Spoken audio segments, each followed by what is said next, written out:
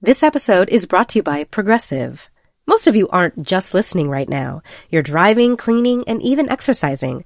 But what if you could be saving money by switching to Progressive? Drivers who save by switching save nearly $750 on average, and auto customers qualify for an average of 7 discounts. Multitask right now. Quote today at Progressive.com. Progressive Casualty Insurance Company and Affiliates. National average 12-month savings of $744 by new customers surveyed who saved with Progressive between June 2022 and May 2023. Potential savings will vary. Discounts not available in all states and situations. AI is making waves in every field it touches. President Biden is now on TikTok, and the election draws closer each day. With so much going on in the world, it is hard to keep up with it all, let me tell you. Hi, I'm Kai Rizdal, the co-host of Make Me Smart. It's a podcast from Marketplace. And every weekday, Kimberly Adams and I break down the latest in business and the economy with short daily episodes to make it easy for you to stay in the know. Listen to Make Me Smart wherever you get your podcasts. Hello and welcome to Little Gold Men, the award season podcast from Vanity Fair. It's such an honor to present this next award. And here are the nominees. And the Oscar goes to... And the Oscar goes to... And I can't deny the fact that you like me. Right now. You like me. I'm the king of the world. There's a mistake. Moonlight, you guys won Best Picture.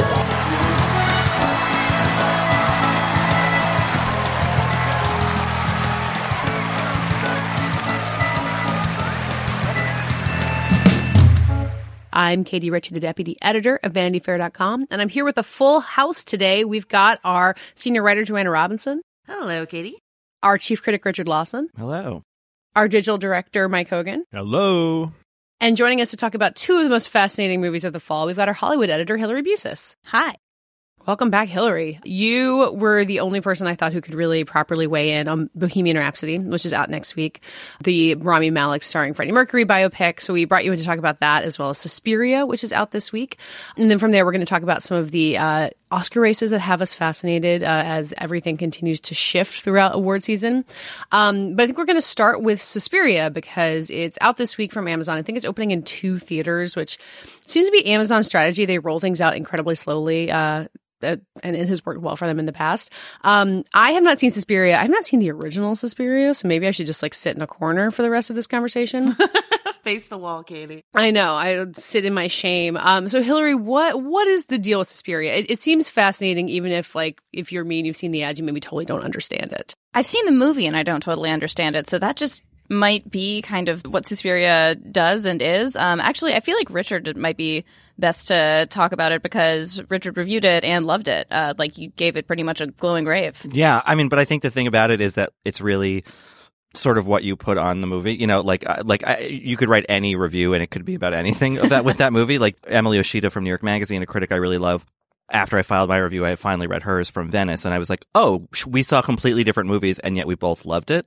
So it's just kind of a funny thing. And I think also, Katie, in terms of your shame, it's funny that all of a sudden we all are supposed to have seen this 41-year-old Italian horror movie. That's a real, niche kind of thing. So I don't think anyone should feel guilty for not being familiar with Dario Argento's original. Thank you, Richard. I don't think anyone should feel guilty, but I don't think it's quite as niche as you just painted it. It's if you're into horror, which I'm not, but if you are into horror, that is a staple, like a cult classic. It's sort of become this thing. I don't feel bad. I've never seen it either. I actually plan to watch it this week. I don't feel bad for not having seen it. I don't think anyone should.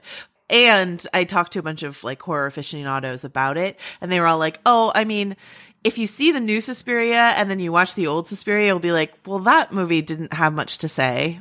Actually, the way my friend put it was, the old Suspiria didn't have much on its mind, whereas this new Suspiria, as Richard alluded to, it has so much to say that you could talk to a million different film critics and they'll have a different interpretation of it. Yeah, I think the crucial thing about the new version versus the old is that, both of them take place in Berlin in the late 70s, but Luca Guadagnino, who directed the movie, really does a lot with that time and place, and really investigates it in terms of its spot in history and what was going on, 30 plus years after World War II. And I think that adds a really interesting dimension to the movie, where the original is much more just spooky, murder, get away from the witches. Is anybody talking about like Nazi guilt or like survivor's guilt or is any of that on the surface in the original movie, which I also haven't seen? Not that I remember. It's been a while, but I think that from what I could tell from this version, at least in my memory of the old version, like this is much more explicit about all that stuff. And possibly to the detriment of a sort of, I mean, in a way, like feminist narrative with the movie where over the course of the film, a male character kind of moves to the center, though that male character is played by Tilda Swinton. Spoiler alert. Sorry. I feel like that's known, right? No, it's at this point, they've given up the ghost. It does point out one of the cool things, like I've been fascinated by the Tilda casting thing, and that basically there are no significant male parts in the movie, and she plays the only significant male character. It's an interesting twist. I don't know. The only other male figures are these like policemen who get completely humiliated and debased, and I think that's it, literally. And so it's interesting because I did talk to the screenwriter at Fantastic Fest, and he was like, at that point they weren't being explicit about who Tilda was playing, but he was like, we wanted to have no male point of view in this film.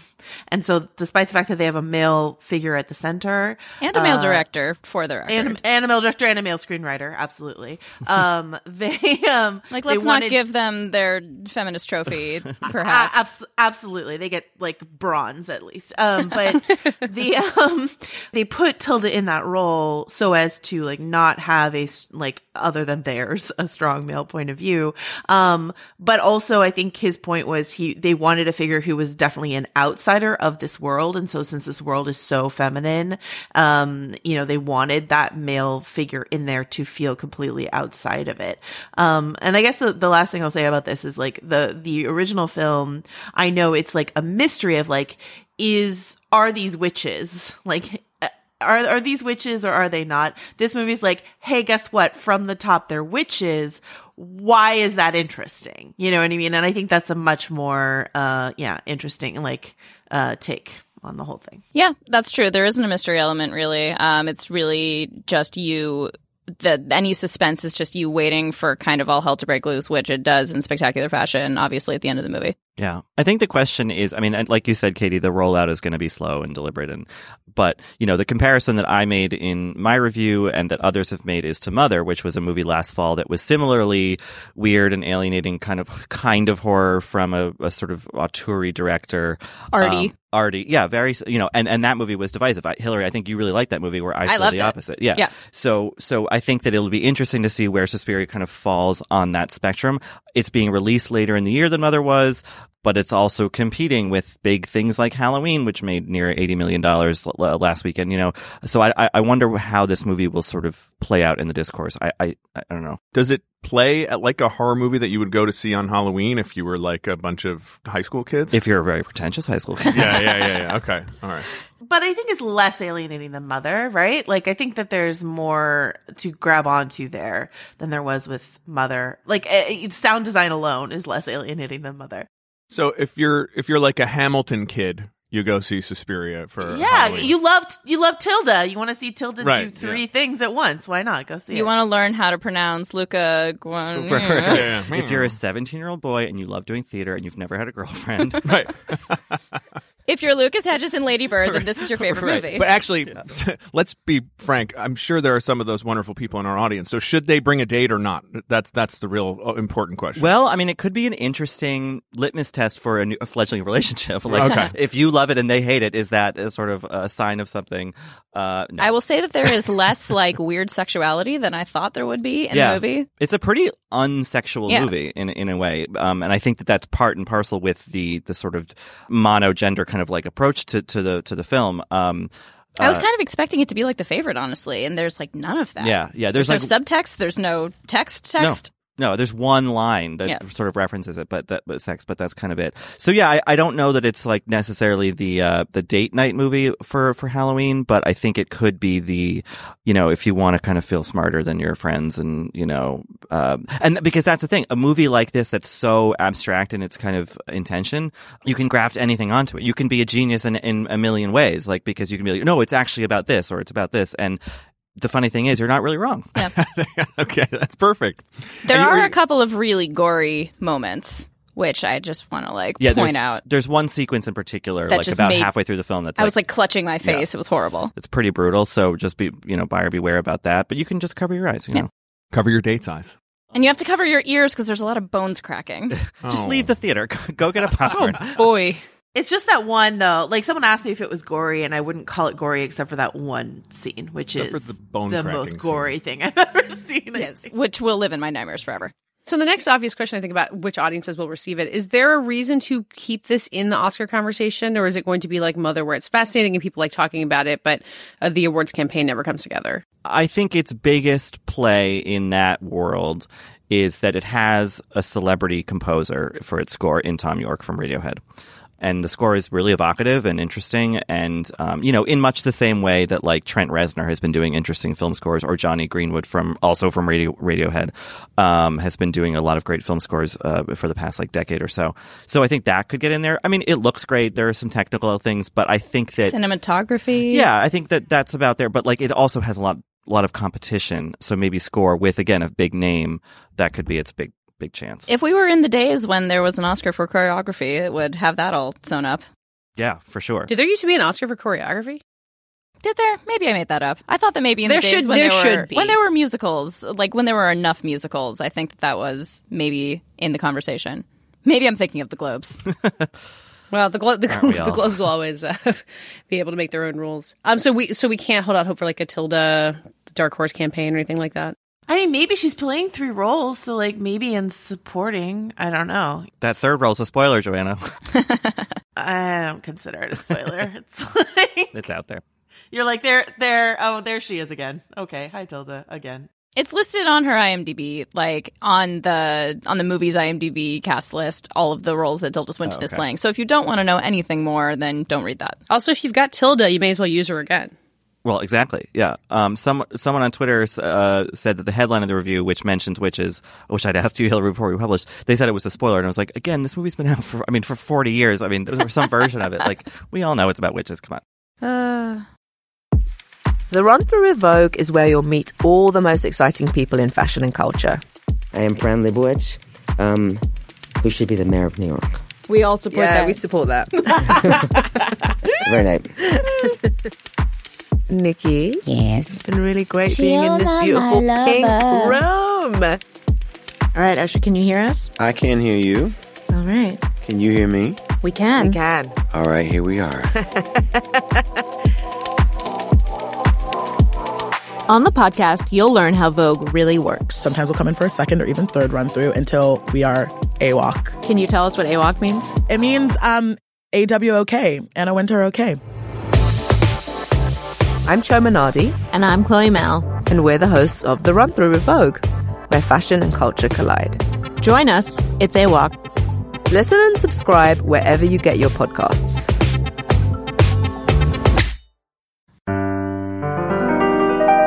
Well, talking about another movie that we all know the ending to, although I don't actually have no idea how the movie handles this particular ending, Bohemian Rhapsody, the Freddie Mercury biopic that has been mired in controversy, I guess not since it began, but at least since its director Bryan Singer was fired halfway through production. It's out next week. Hillary, I believe you're the only one of us who's seen it, so we brought you in as our sage guide to the world of Freddie Mercury and Bohemian Rhapsody. From what I can tell, you're kind of fascinated by this movie, even if you don't like it at all. Yeah, it's a bizarre movie in every way. It's like Walk Hard played straight, which is nuts. It's a biopic about a musician made as though there have not been 50 million other biopics about musicians that are all exactly the same. It hits every single cliched note. And it's rated PG-13, which is crazy because it's a movie about a rock band in the 70s and 80s, and there is no drug use or nudity or swearing. So the movie is executive produced by 2 surviving members of the band, Brian May and Roger Taylor, and it seems as though they kind of dictated what material would be permitted to be included and what wouldn't. I mean, I guess as is usually the case when, real people are involved in a movie about them. But because of that, I think that it has this slant that's really weird. It's like kind of selling itself as a Freddie Mercury biopic, but the movie is very concerned with making sure every member of Queen like gets credit for the things that they did. Like there is this scene where Freddie is complaining about something and he's like, and I didn't even write that song. Like, you did the riff, right? Like, Roger, and like the drum was all you, Brian. And it's just like so awkward. And like, and so much of the movie also is like, to go back to Walk Hard. You know that part in Walk Hard where he's like meeting the Beatles and it's like Paul Rudd and Jason Schwartzman and like somebody is like, what do you think, George Harrison of the Beatles? Like that's the whole movie. It's just very awkwardly shoehorning in like, hey, here's a thing that you know, like let's mention it so that you can feel smart and we're foreshadowing like the moment where we play it on the stage. Does anyone play, is anyone good at playing like 70s rock stars? Like is there a good Bowie or Elton John or something? There isn't a Bowie, which I was really disappointed by. They don't have an under pressure surviving scene. Members of Queen are just like, let's pretend Bowie never existed. Kind of. Oh man, that reminds me. Overshadowed us. My very favorite thing that happens in the movie is so the whole thing is kind of built around Queen's big Live Aid performance in 1985, which was I didn't really appreciate before I saw it, kind of how big of a deal in music history this is, especially if you're British and you care about rock. Like, this was the biggest concert ever in the world, and Queen's performance was amazing, and they hadn't performed live in a while, and it was big and triumphant. And so they're leading up to that, and the band is talking about, like, all of the other bands that are supposed to play at Live Aid, and they're like, everybody's going to be there, like Paul McCartney, Mick Jagger, U2, Bob Dylan, REO Speedwagon. Yes. REO Speedwagon was also a producer on the film. Right. Yeah. I'm fascinated by this PG-13 thing. Do you think they were just like, it should be a family movie? You know? Yeah, obviously Queen is a family band. Right, yeah. They've probably got kids and grandkids now. They're like, oh, I need them to see it. Yeah, well, and that actually, it brings up another really weird and bad thing about this movie is that it kind of paints all of the members of Queen except for Freddie Mercury as these like straight-laced family men. Like there's a moment where like sad Freddie Mercury, who is like, you know, not out publicly, but everybody in his life knows that he's gay. And he's like been like kind of, there's this predatory manager who has kind of seduced him into this like hedonistic lifestyle. And Freddie is getting sad and he like looks around at his bandmates and he's like, you all have wives and families. What do I have? Which is like, whoa.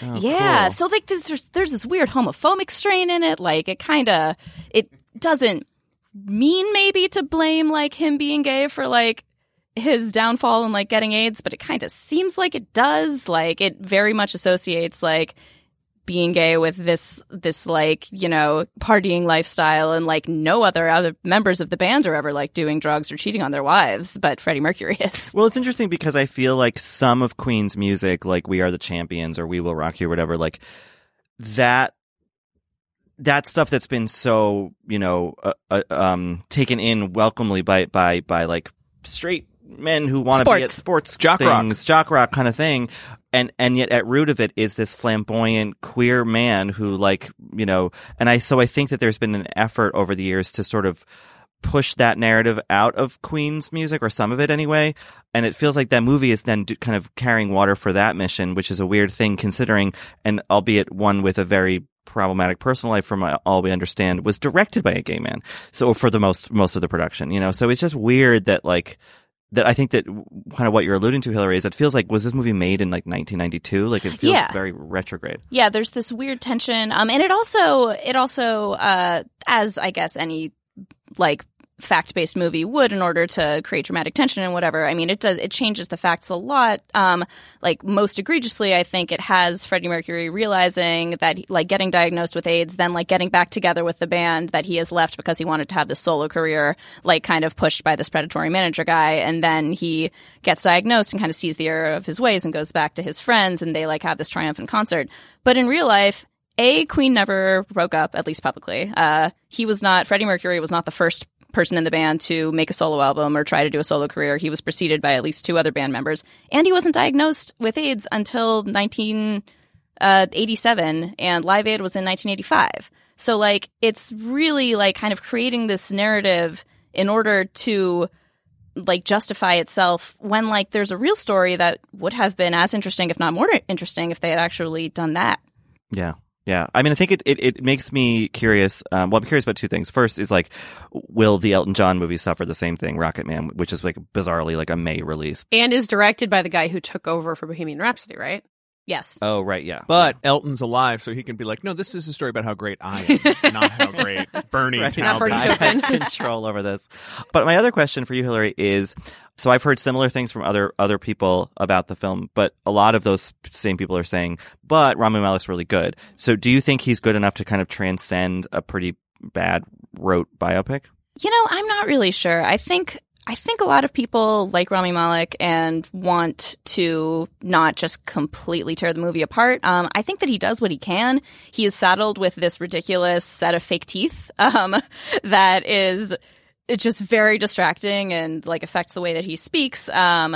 He doesn't do his own singing most of the time. I think that they claim that his voice is like in the mix in some of the songs, but like listening to them as somebody who has listened to a fair amount of Queen, like the songs in the movie sound basically exactly like the real Queen tracks. Like I'm not really sure how much singing was involved. And if you're an actor playing a singer, I think that you get more credit if you sing or rather than just lip syncing. So yeah, he's good. Like I don't know if he's good enough to transcend everything around him. Yeah. I mean, he has goodwill towards him, but maybe it's not quite exactly enough. And the fact that it's not competing as a musical at the Golden Globes, which felt really obvious, like a way for him to get in for Best Actor in a musical or comedy, like that seemed to kind of shoot the awards chances it had in the foot. Although the Hollywood Foreign Press ultimately makes that decision. Oh, do they? A studio can like heavily say what their preference is, like with Star is Born is going drama too, but like ultimately it's up to the HFPA. So then maybe they'll decide at the last, you know. Yeah, if they want awards, then it is crazy for them to even submit this movie as a drama. Yeah. I mean, if Val Kilmer didn't win the Oscar for The Doors, I don't know, what people expect. Like this relitigation. What do you think, Jim Morrison of The Doors? Hillary's reaction justifies everything that, like, I think a lot of us have been feeling for a long time, which is, like, this has felt like a cursed project since the beginning, because, like, we had many actors cycle through, many directors cycle through, Sacha Baron Cohen, Ben Whishaw, like, all this up. Like, I feel like I can track my time at Vanity Fair by, like, trade news stories I wrote about Bohemian Rhapsody. But my favorite quote from Sacha Baron Cohen when he was, like, off the project and just, like, throwing all kinds of salt on the project afterwards is he said that the band thought that the movie, like, Freddie Mercury should die midway through the movie and the back half of the movie should be about how the band triumphed, like, without him. And he was like, I should have listened to the warning signs then, is what Sacha Baron Cohen said. So it's like, it just, like, yes, that's essentially, like, Freddie Mercury doesn't die midway through, but this is a movie about how great the rest of Queen is, which is just not as advertised, so. Yeah, totally. And you actually reminded me, Joanna, of another amazing, ridiculous thing about the movie, which is Mike Myers appears. Mike Myers is like an in-joke that his casting, because Wayne's World kind of brought Queen and specifically Bohemian Rhapsody back into like pop culture in the 90s. And so Mike Myers appears as a record executive who hates Bohemian Rhapsody, the song, like doesn't want to release it, thinks that it's garbage, just like nobody will ever be like headbanging to this on the radio. No, and just like man. Really, yeah, it is so cringeworthy. So Bohemian Rhapsody comes out anyway, and it's, a monster hit, whatever. But as like the band is playing it on the stage, the movie has this like succession of like headlines from like reviews of Bohemian Rhapsody that like flash across the screen. Is it spinning newspapers? It's basically that, but it's all like this song is garbage, Rolling Stone, like loud and pretentious, the New York Times, like just them taking this like really obnoxious victory lap in a really like, oh God, it's so bad, you guys. This movie is so bad. Well, what the world needs in 2018 and what in fact people are demanding is a Wayne's World joke. God, and then I'm going to spoil the end of the movie. And then, so the last 15 or 20 minutes is just basically a shot-for-shot recreation of Queen at Live Aid. Like, they do almost the entire set that the band played at Live Aid, which is crazy because that video exists. You can just watch it if you want to see that. You don't have to pay $19 to see it in a movie theater.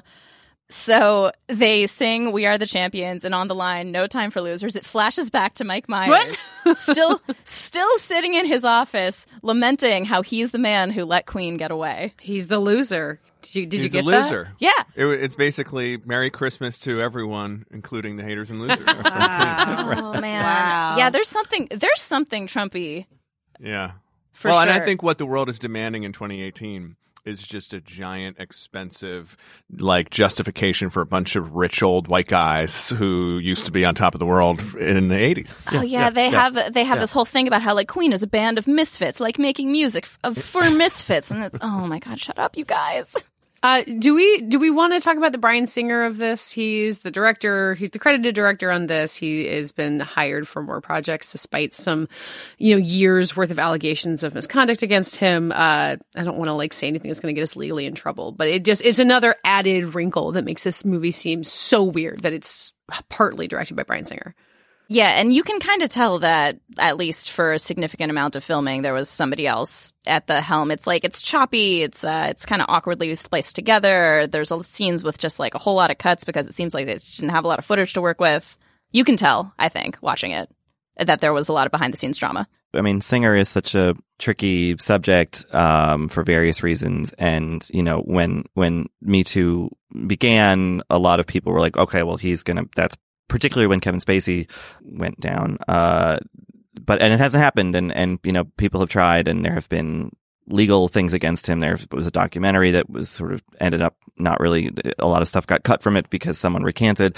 So I don't know. It's a tricky thing. And I think it's bedeviling that people still are hiring him for big things. I wonder though, how long a narrative that actually is going to be, because this movie seems to be but something of a flop. It could make money. Yeah, I guess so. Yeah. I mean, I don't know. From the heartland of the Bay Area report is that a lot of people are really excited for this because they cut that trailer really well, and there's a lot of goodwill for Rami Malek from Mr. Robot. And I basically I've been cautioning friends not to see it, actively throwing cold water on it. But I can't convince everyone in the Bay Area not to see it. So I think it is going to make money, at least on opening weekend, and then we'll see what happens. There is a so bad it's good element to it. If that's your jam, if you want to wait until it's streaming somewhere and watch it then, I think that would be perfectly reasonable. But yeah, don't spend money to see it opening weekend. Yeah, I really want to see it. You guys haven't stopped me. And then I can't wait to talk about it with you and just hear all of your favorite bad, terrible moments.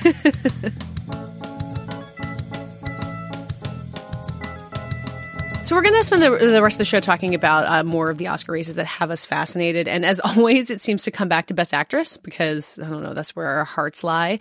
And Richard, you actually had an interesting, a Best Actress moment or revelation at the Middleburg Film Festival over the weekend. What did you see and what struck you about it? The festival brought me down. I did a Q&A, and they just wanted me to see what the festival is. It's 6 years old. It was started by the woman who founded BET and now owns this resort out an hour outside of DC. And it's a beautiful setting, and then the festival gets good movies because they can afford them. Her life sounds amazing. Yeah, no, I mean she's a fascinating story.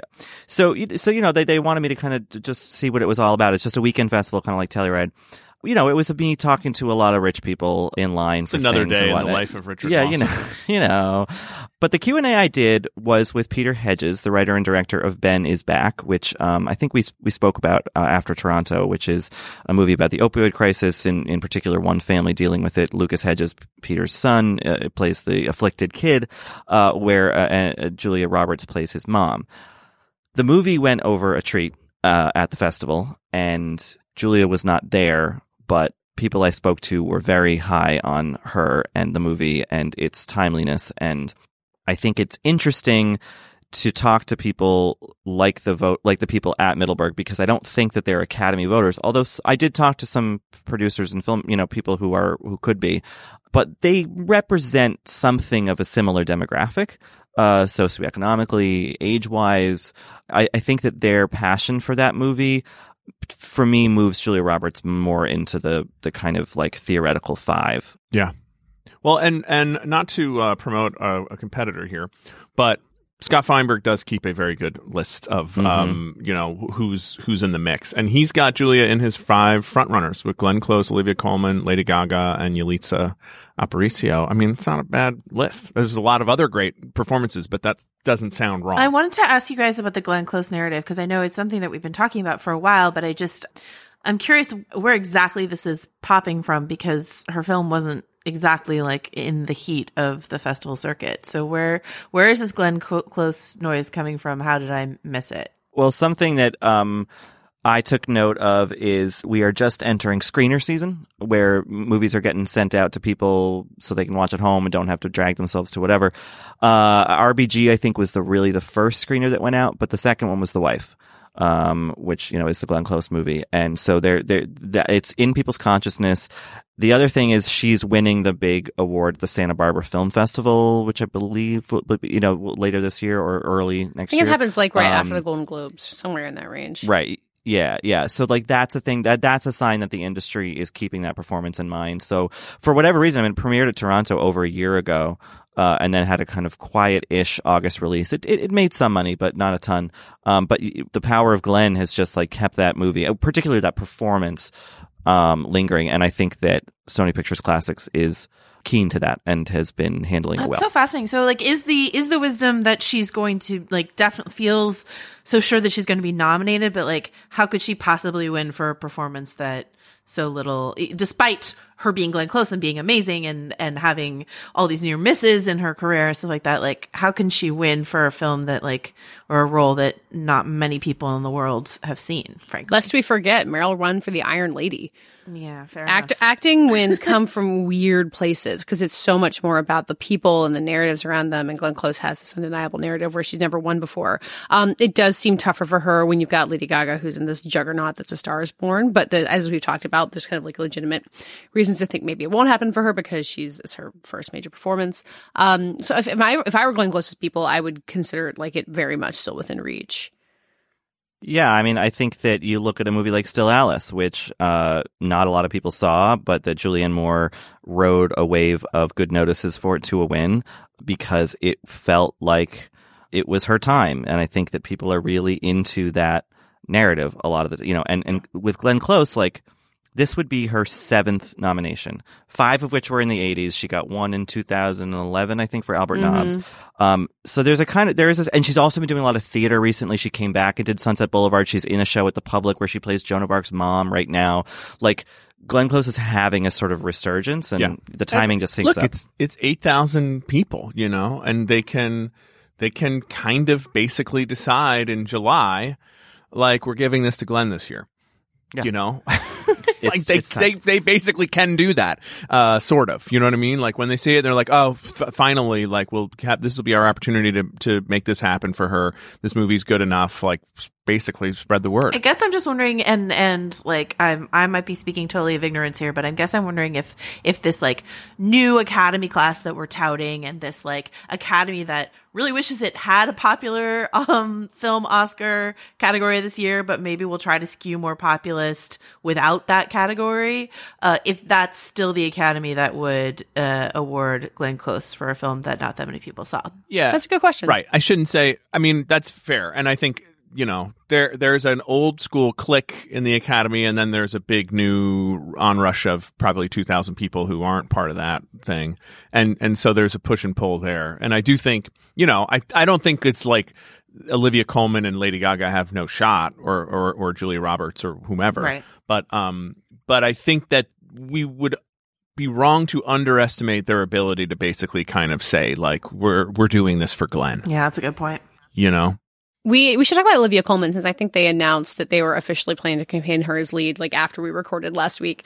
We've talked about this, and Richard, I think you've made it pretty clear that you think if she was in supporting, she would win for sure, and Best Actress is riskier. Now that we're stuck with it, do we think she has a chance in Best Actress? I kind of think she does.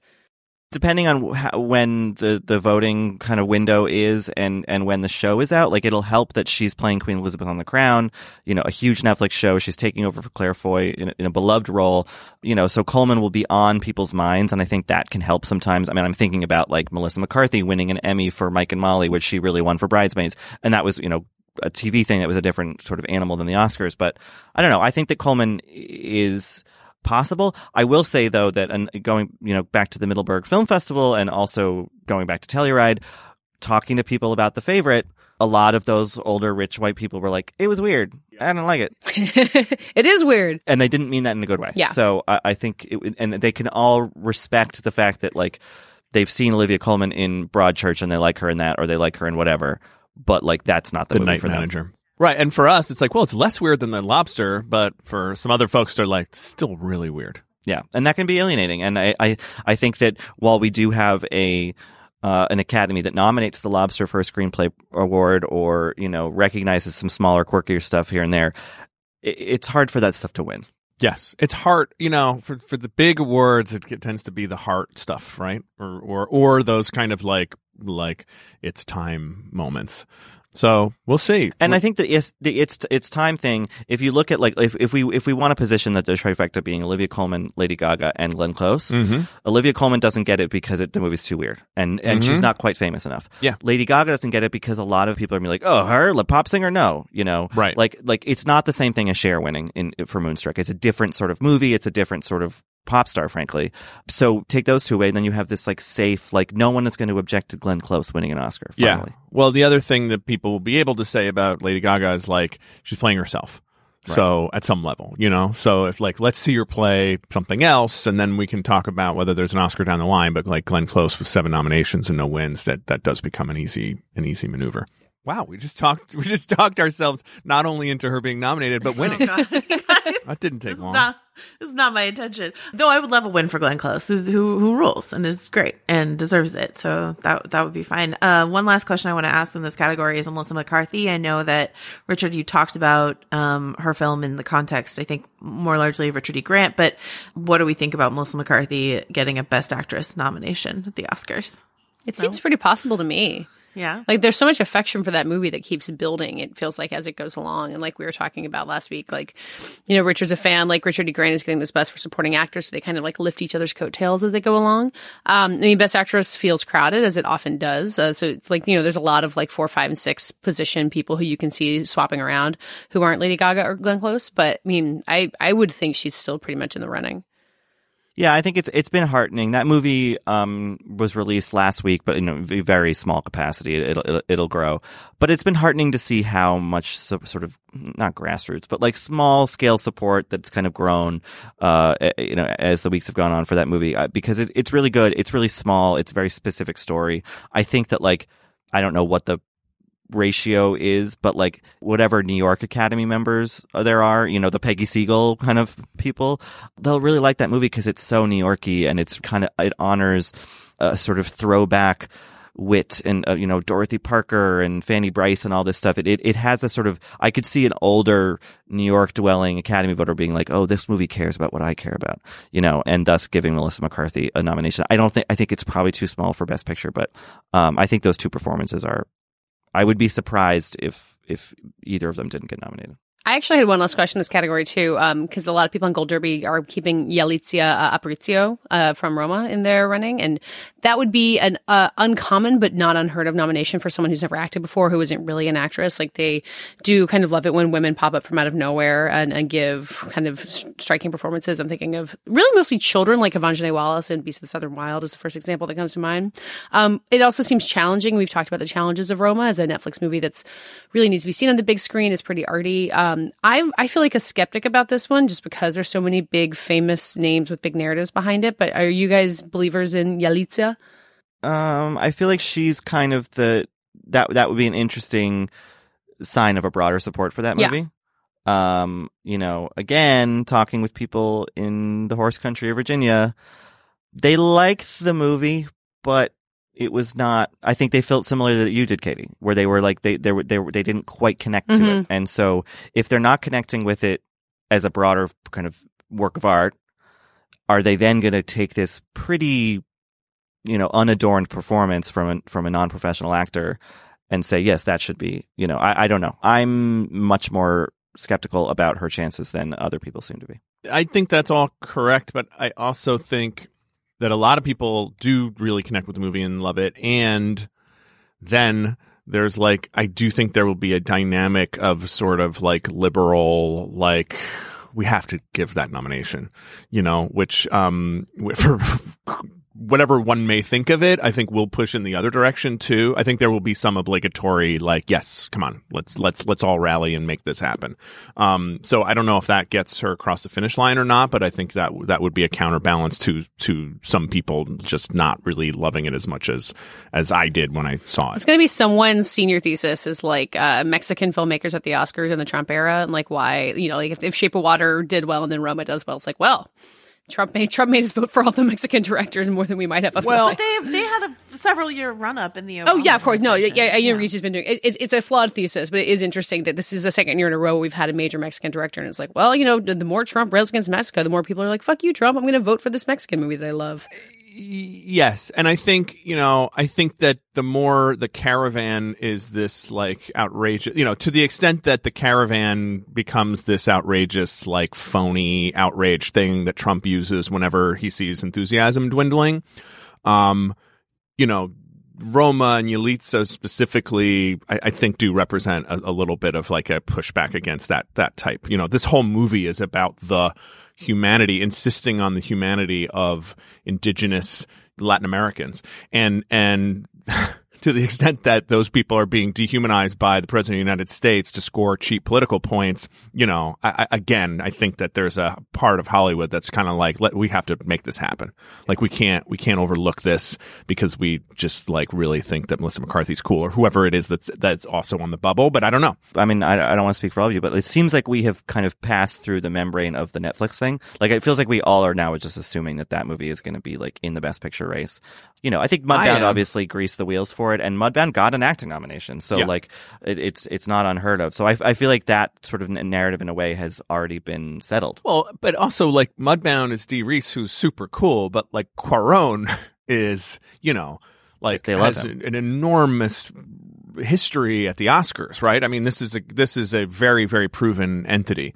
And so I don't think you can look away from it just because it's Netflix. And I, you know, and at some level, I think it represents what's the ultimately good side of Netflix for creators in the film world, at least, which is, you know, they plunked down a lot of money to make a very kind of, you know, personal, artistic film that with not huge commercial prospects without them stepping in to do it. So I think that there will be, for every person who's like, oh my God, Netflix is eating my lunch, I feel like there's going to be other people who are like, great, like sign me up. Yeah. They also just like had big parties at festivals and like did a lot of screenings and are all, you know, the movie always felt like, it never felt like a movie you'd watch on your computer. You know what I mean? Like right. In your sort of mind. So I think that it was effective. Look, they are flooding the zone with, you know, stuff, with people and films and events and, you know, promotion. Like they're very aggressively moving in this space. So I don't think that, I think that, you know, to some extent it's 100% true that there are people who are scared of them or wary of them. But I also think that, you know, they're certainly not letting that stop them from advancing their goals. And I feel like, you know, I don't think you can dismiss Roma on any level, you know, as a film that is one of the best films of the year. Unless you just say like, I don't know, it's just long and boring and in a foreign language and black and white, but that's a pretty like dumbass point of view to have. And Academy members don't like to be in that position. Someone will come up with it, but it doesn't have to be us. You know, you mentioned sort of the strategy that Netflix is working on, and how much of this do we lay at the doorstep of, is it Lisa Tabak? I don't even know how to pronounce her name. Tabak, I always Tabak. Okay. You know, who had a long run at the Weinstein Company and was recently hired by Netflix as their strategist. And it's like, I'm like, oh, okay. All right then. Okay, Netflix. Yeah, no, they're not playing around. You know. They are reassembling the super friends of awards strategy over there. I mean, you know, they got Cynthia Schwartz. I think, you know, they have a huge operation. A number of people who used to work for Harvey, you know, and like, sadly, Harvey kind of invented and this whole thing.